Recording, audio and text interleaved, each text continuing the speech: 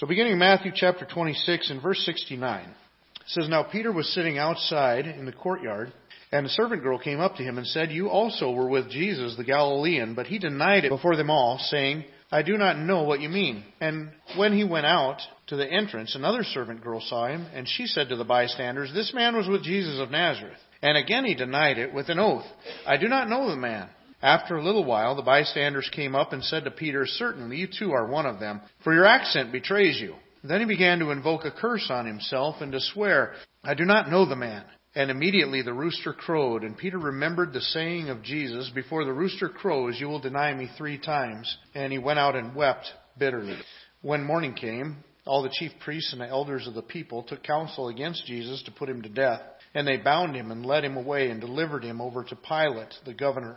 Then when Judas, his betrayer, saw that Jesus was condemned, he changed his mind and brought back the 30 pieces of silver to the chief priests and the elders, saying, I have sinned by betraying innocent blood. They said, What is that to us? See to it yourself. And throwing down the pieces of silver into the temple, he departed and went and hanged himself. But the chief priests, taking the pieces of silver, said, It is not lawful to put them into the treasury, since it is blood money. So they took counsel and bought with them the potter's field as a burial place for strangers. Therefore that field has been called the field of blood to this day. Then was fulfilled what had been spoken by the prophet Jeremiah, saying, And they took 30 pieces of silver, the price of him on whom the price had been set by some of the sons of Israel, and they gave them for the potter's field, as the Lord directed me. Now Jesus stood before the governor, and the governor asked him, Are you the king of the Jews? Jesus said, You've said so. But when he was accused by the chief priests and the elders, he gave no answer. Then Pilate said to him, Do you not hear how many things they testify against you? But he gave him no answer, not even a single charge. So that the governor was greatly amazed. Now at the feast, the governor was accustomed to release for the crowd any one prisoner whom they wanted.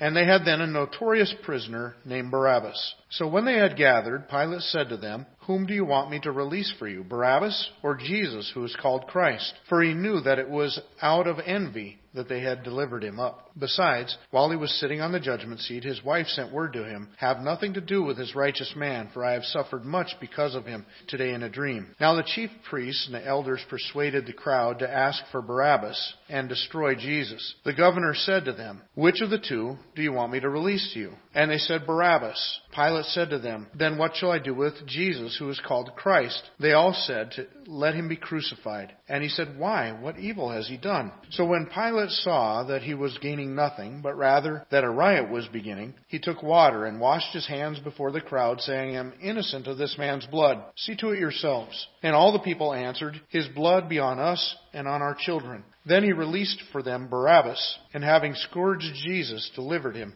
to be crucified. You know, one of the things that I've found through my life is that people handle guilt in different ways.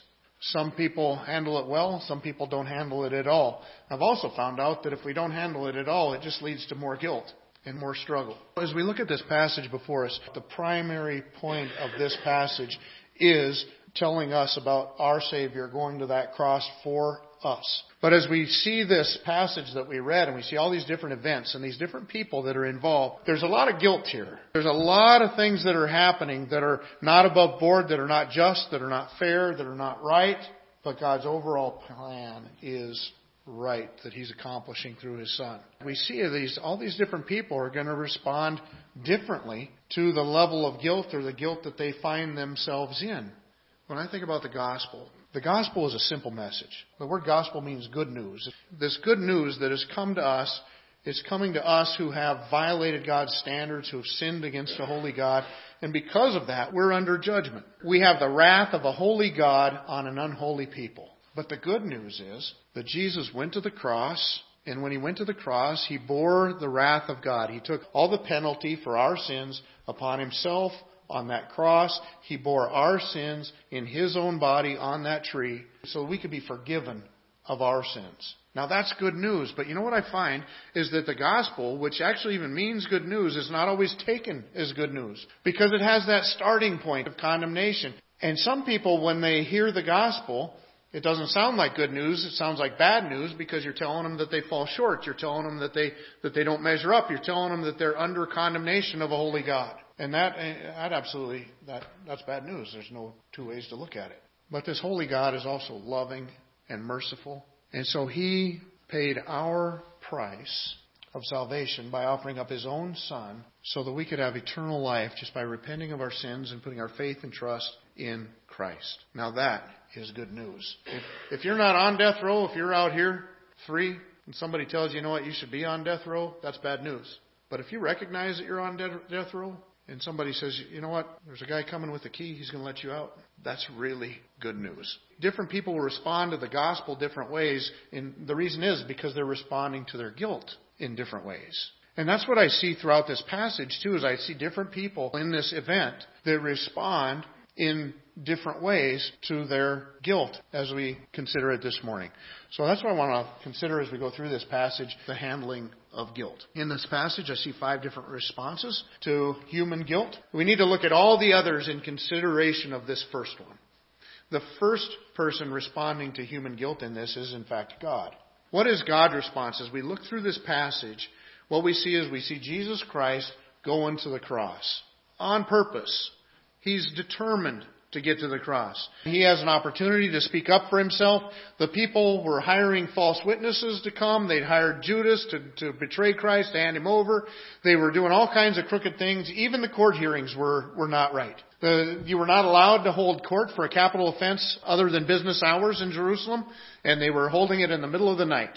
They were not allowed to hold court hearings for that kind of a case outside of the temple courts, and they're having court everywhere else. And so they're doing all these corrupt things. He could have easily answered the things that were raised against him. But it says that when the chief priests and those people were there, he would not answer a word. Not one charge. Because of that, Pilate was amazed. Pilate could see that the testimonies didn't even line up of the false testimonies that they had hired in. Pilate could see the crookedness of it without Jesus even saying anything. But it was God responding to human guilt. And what was He doing? He was satisfying it. He was providing forgiveness for our human guilt. Undoubtedly the most popular verse within the Bible, John 3:16. For God so loved the world that He gave His only Son, that whoever believes in Him should not perish but have eternal life. John chapter 1 verses 11 and 12, it says He came into His own, and His own people did not receive Him. But to all who did receive Him, who believed in His name, He gave the right to become children of God. So you see, God was working in and through the life and the death and the resurrection of His Son to accomplish for us the forgiveness of sin, to deal with our guilt, to put our guilt away. In the book of Acts, as Peter is at Pentecost and he preaches to the people, he acknowledges that though the people had a hand in it, though the people were definitely guilty for hanging Christ on the cross the way they did, they were actually accomplishing the purpose of God. It says, Men of Israel, hear these words, Jesus of Nazareth, a man attested to you by God with mighty works and wonders and signs that God did through Him in your midst. As you yourselves know, this Jesus, delivered up according to the definite plan and foreknowledge of God, you crucified and killed by the hands of lawless men. God raised Him up, loosing the pains of death, because it was not possible for Him to be held by it. And so He says, look, this Jesus that gave you ample proof that He was the Son of God through miracles and signs, you people delivered Him up to the cross to be killed. But He gives us the God side of the equation in there as well. He says He was delivered up according to the definite plan and foreknowledge of God. As Jesus was going through these hearings and remaining silent, He was accomplishing His Father's will, headed to the cross. You know, I remember having Bible stories with my kids and showing them, like with Pharaoh. How Pharaoh would fight against God all the time, creating this very situation that would bring honor and glory to God. Romans in chapter 3, it tells us, For all have sinned and fallen short of the glory of God, and are justified by His grace as a gift through the redemption that is in Christ Jesus, whom God put forward as a propitiation by His blood to be received by faith. This was to show God's righteousness, because in His divine forbearance He had passed over former sins. It was to show His righteousness at the present time, so that He might be just and the justifier of the one who has faith in Jesus. I love that last line, because it really kind of sums up the gospel for us a little bit. Is why the gospel? Why Jesus going to the cross? And He gives us the answer. It's because of the nature of God. God is just, which means when there's sin, God can't just say, oh well, and let it slide off. Because sin confronts His holy nature. And because of His holiness and because of His justice, there has to be a penalty for sin. And just as God told Adam and Eve in the garden, just as He tells us in the book of Romans, He tells us that the wages of sin is death. The price for sin is death. Think about it. Adam and Eve, all they did was eat the wrong piece of fruit off the wrong tree, but they did it in disobedience to God, and the result of that is death that has been on His creation ever since. If God just says, forget it, then He's not just, and He's not holy, and He cannot confront His own nature. But God is not only just and holy, God is also merciful. And so God wants to be merciful, and at the same time He wants to be justice. He is justice, and He is merciful. And so what does He do? He sends His Son to the cross, bears the penalty for our sin, and when He does that, God is just because He's punished sin, and He's the justifier of those who believe in Jesus. It's just like He would say a little bit farther in the book of Romans in chapter 5. He says, therefore, as one trespass led to condemnation for all men, so one act of righteousness leads to justification and life for all men. For as by the one man's disobedience the many were made sinners, so by the one man's obedience the many will be made righteous. You see what that's saying? One act of disobedience plunged the whole world into sin. That's Adam eating the apple. God says, I'm going to undo that. One act of righteousness through Jesus Christ going to the cross for us. By this one act of righteousness, we can be justified. And so what we're seeing through this whole passage in the book of Matthew is we're seeing God's response to our human guilt. Because of the guilt of our sin, Jesus is determined to go to that cross, to lay down His life for us so that we can have eternal life. He's going to accomplish His Father's purposes so that God can be both just by punishing sin and the justifier of those who believe in Jesus. He can be just and merciful and accomplish our forgiveness. That's the big picture here. That's what's going on. Now, it's in light of that we need to consider the other responses to their guilt, because some of them are just shame. With all the forgiveness that's available and what could have been, it's a shame at some of the things that did happen. Well, as we look at the next one, we see the result of the leaders. And the result of the leaders was to just ignore it. It was to ignore their guilt. They didn't recognize their guilt. They didn't own up to any guilt. What a hypocritical bunch. As we read down through this passage, they're determined to put Christ to death. And why? Well, in the passage it says that Pilate knew it was because of envy. Jesus is gaining a hearing. People are listening. People are watching the miracles. People are flocking to Him. And the religious leaders don't want that. They feel competition. But you know what? They will go to every crooked end to get their way. In fact, it's kind of ironic to watch it. They will take money out of the temple treasury, 30 pieces of silver, and pay Judas to betray Christ, to bring Christ to them. But then when Judas comes back and says, I've betrayed innocent blood, I need to give you your money back, and he throws that money into the temple, which forces the priest to deal with it, because the word that he used meant the area that only the priest could go into. And then what is their response? Well, that's blood money.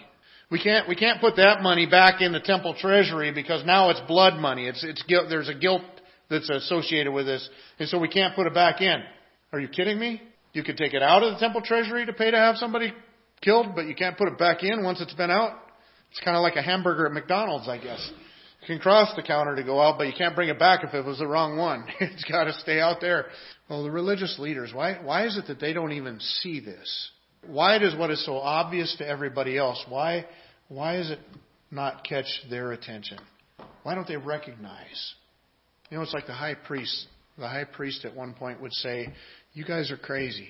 Don't you know that it's better for one person to die so that the nation will be what we want it to be for the sake of the nation? And he didn't even know this, but God actually had him prophesying at that time, because there is a truth there. It's better for Christ to die so that we could all be forgiven. But that's not the point he was making. He was making it for his own evil schemes. He's saying, we have our nation that we want. This person is disrupting it. It's better for that one person to die for the better of the nation. Well, it's because of the hardness of their heart. The Bible tells us that people respond to their guilt in a wrong way because of the hardness of heart. In Romans chapter 2 and verse 5, it says, but because of your hard and impenitent heart, you are storing up wrath for yourself against the day of wrath when God's righteous judgment will be revealed. Also in Ephesians chapter 4 and verse 18, it says, they are darkened in their understanding, alienated from the life of God because of the ignorance that is in them due to the hardness of their heart. And so he says that it's the hardness of heart that keeps us from responding appropriately to God that will actually remedy our guilt. And that's what's so sad in all this stuff, is that these people that kick against it because of what they feel of their guilt, or even ignore of their guilt, they don't respond back to God's response toward us in covering our guilt, then all they do is magnify their guilt. In Hebrews chapter 3, the Bible makes it repeatedly through that passage. He gives them this argument. He looks back at the Old Testament when Israel came out of Egypt with Moses, and he says, look at the hardness of those people's hearts. God brings Moses up on top of the hill to give them the law. They're already making a golden calf to worship. Look at their rebellion against God. For 40 years they rebelled against God in the wilderness. And then he makes this statement to them, don't you do the same thing. Don't harden your hearts as they harden theirs. He says, take care, brothers, lest there be in any of you an evil, unbelieving heart, leading you to fall away from the living God. But exhort one another every day, as long as it is called today, that none of you may be hardened by the deceitfulness of sin. For we have come to share in Christ, if indeed we hold our original confidence firm to the end. As it is said, today, if you hear his voice, do not harden your hearts, as in the rebellion. These are people that are looking at, they've made a profession of faith in Christ, but they're looking at turning back, turning away from him. And he's saying, if you turn away from him, you're just showing that your heart is as hard as Old Testament Israel's was when they continually rebelled against God. He's saying, look at your heart. Don't have that hard heart. Respond. Hold to, cling to Christ. As we look at the leaders, what was their response toward their guilt? They ignored it. They were hard-hearted and just determined to get their own way. And because of that, they would face eternal judgment. Judas. If I was to say what Judas's response is toward his own guilt, I would say he's feeling it deeply. He's definitely recognizing that he has done something horribly wrong. Judas has never been a genuine believer, but he put on a good show.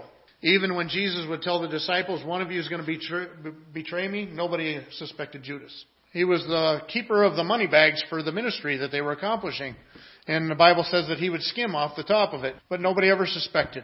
Finally, when it comes down to Jesus gets paraded into Jerusalem at the beginning of the week with everybody praising his name, and then Jesus made it clear to the disciples that he wasn't going to the throne, he was going to the cross, and Judas decided to get what he could get out of the situation. Judas has followed Christ for 3.5 years at this point.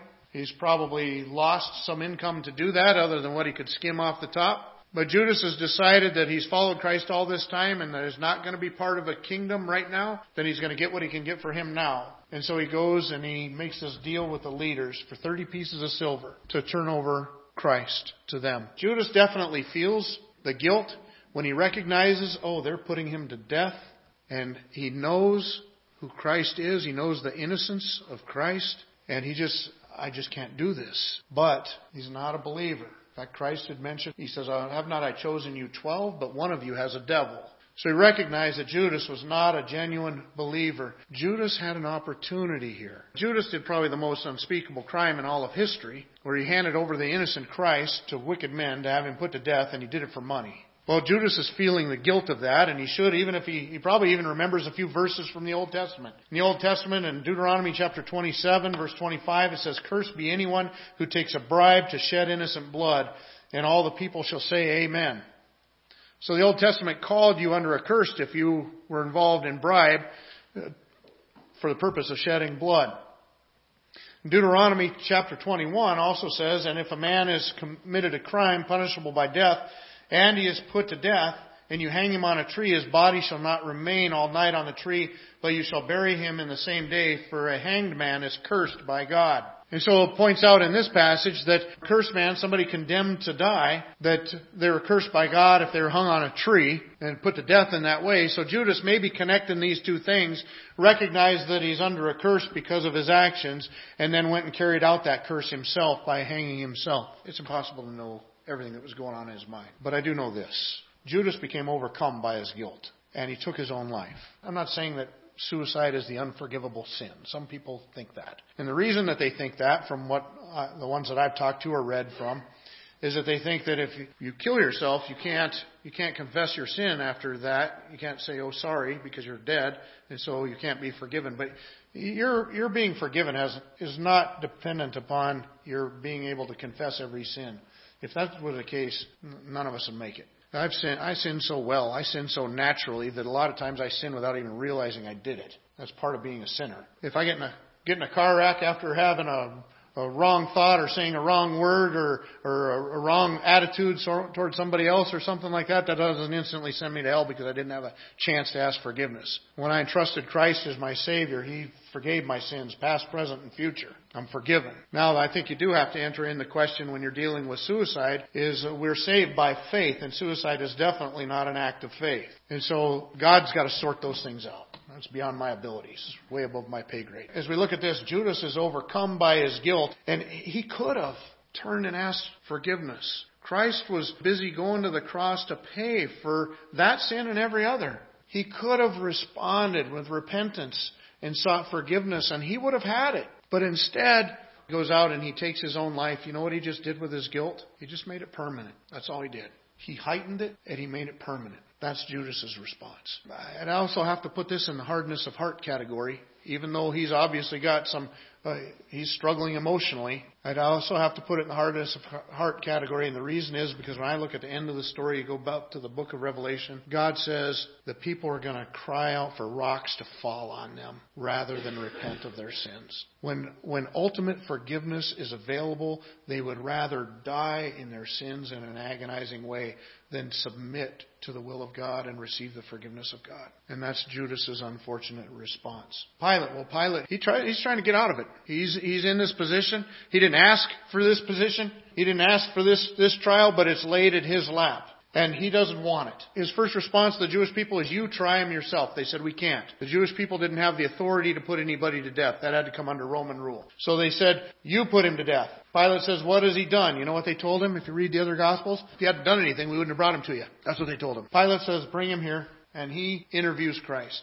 And he says he hasn't done anything wrong. In the time that Christ is before him, Pilate will say 3 times that Christ has done nothing wrong. The Gospel of John gives a more detailed account. It says, after he had said this, he went back outside to the Jews and told them, I find no guilt in him. But Jews were insistent. And so Pilate takes Jesus and he has him whipped. And then he brings him back out before the people and says, there, I beat him, hoping that would satisfy him. Pilate went out again and said to them, see, I am bringing him out to you, that you may know that I find no guilt in him. And then lastly, when the chief priests and the officers saw him, they cried out, crucify him, crucify him. Pilate said to them, take him yourselves and crucify him, for I find no guilt in him. So 3 times, if you can imagine that, if you're in a courtroom and 3 times the judge says he hasn't done anything wrong, and then without saying anything else, he says go out and put him to death. What an atrocity. That's exactly what happened here. But Pilate notices that he's not gaining any headroom with these people. And that there's a riot that's starting. And he's worried about that because if there's a riot, then he's got to answer to Caesar. Rome tolerated no riots. He said, okay, go ahead. He brings out a basin of water and he washes his hands. And symbolically he says, I'm washing my hands of the blood of this innocent man. That was a nice gesture maybe, but it was ineffective. It doesn't get him out of the guilt that he just signed his name to. Pilate just wanted it to just go away. He just wanted to ignore it. You know, I find that a lot of people are like that. I was like that for a long time. When I would recognize my own guilt, I just wanted it to go away. I just didn't want to think about it. I'll think about something else. I'll focus on other things. But it's not until we come to grips with our guilt that we're ready to receive the forgiveness that God offers to us. And so Pilate would be one more person that would walk away, maybe for different reasons than the leaders, different reasons than Judas, but he would still walk away from the forgiveness that's offered in Christ. Now remember, I said we got to look at all these with the backdrop of what God was doing at the time. God was busy providing forgiveness for mankind's guilt, and one at a time these men are walking away from it as fast as they can. Let's bring us to the last example, which is a much more encouraging one, and that's that of Peter. Because Peter denied Christ. And denying Christ was no little thing. In fact, Jesus had even said back in Matthew chapter 10, but whoever denies me before men, I also will deny before my Father who's in heaven. And so it's a big deal to deny Christ. Peter would deny Christ 3 times in one evening. Jesus told him he would do it when Peter said, hey, we're with you to the end. He said, will you really, Peter? You're going to deny me 3 times before the rooster crows in the morning. And Peter does just that. The first 2 of them are before little servant girls. And then last one before the crowd, but he turns and he denies Christ.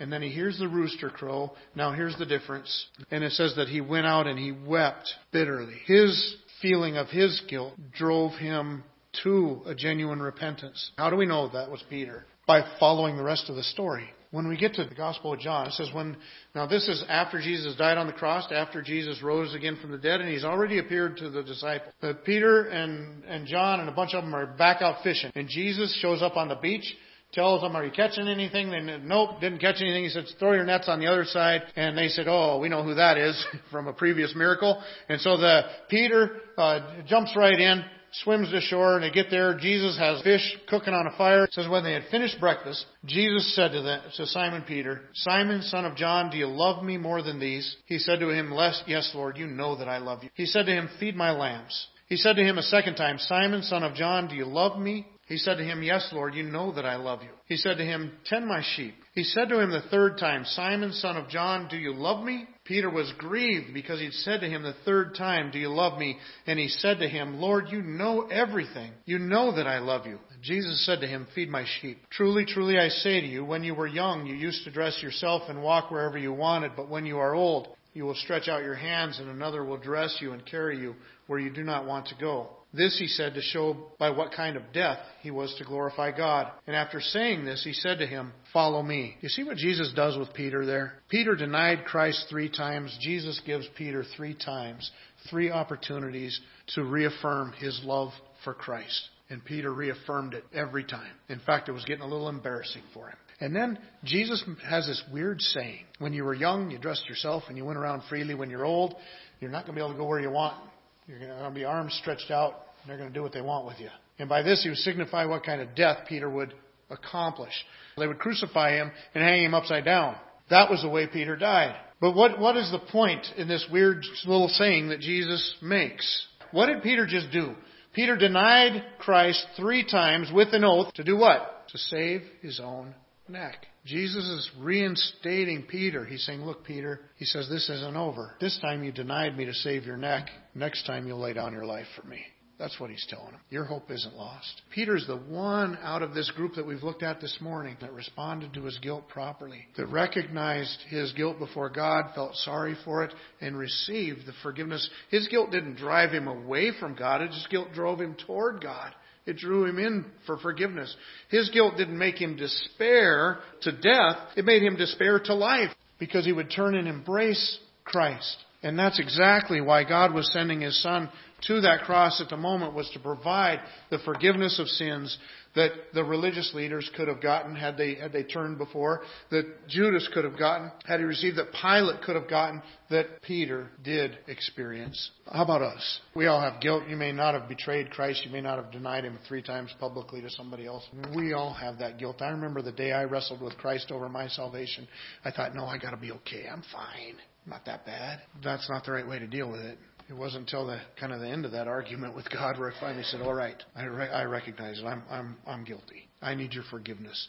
And you know what? Then I experienced it. We all have guilt. It's about handling our guilt in the right way. It's about bringing our guilt to the person that satisfied our guilt.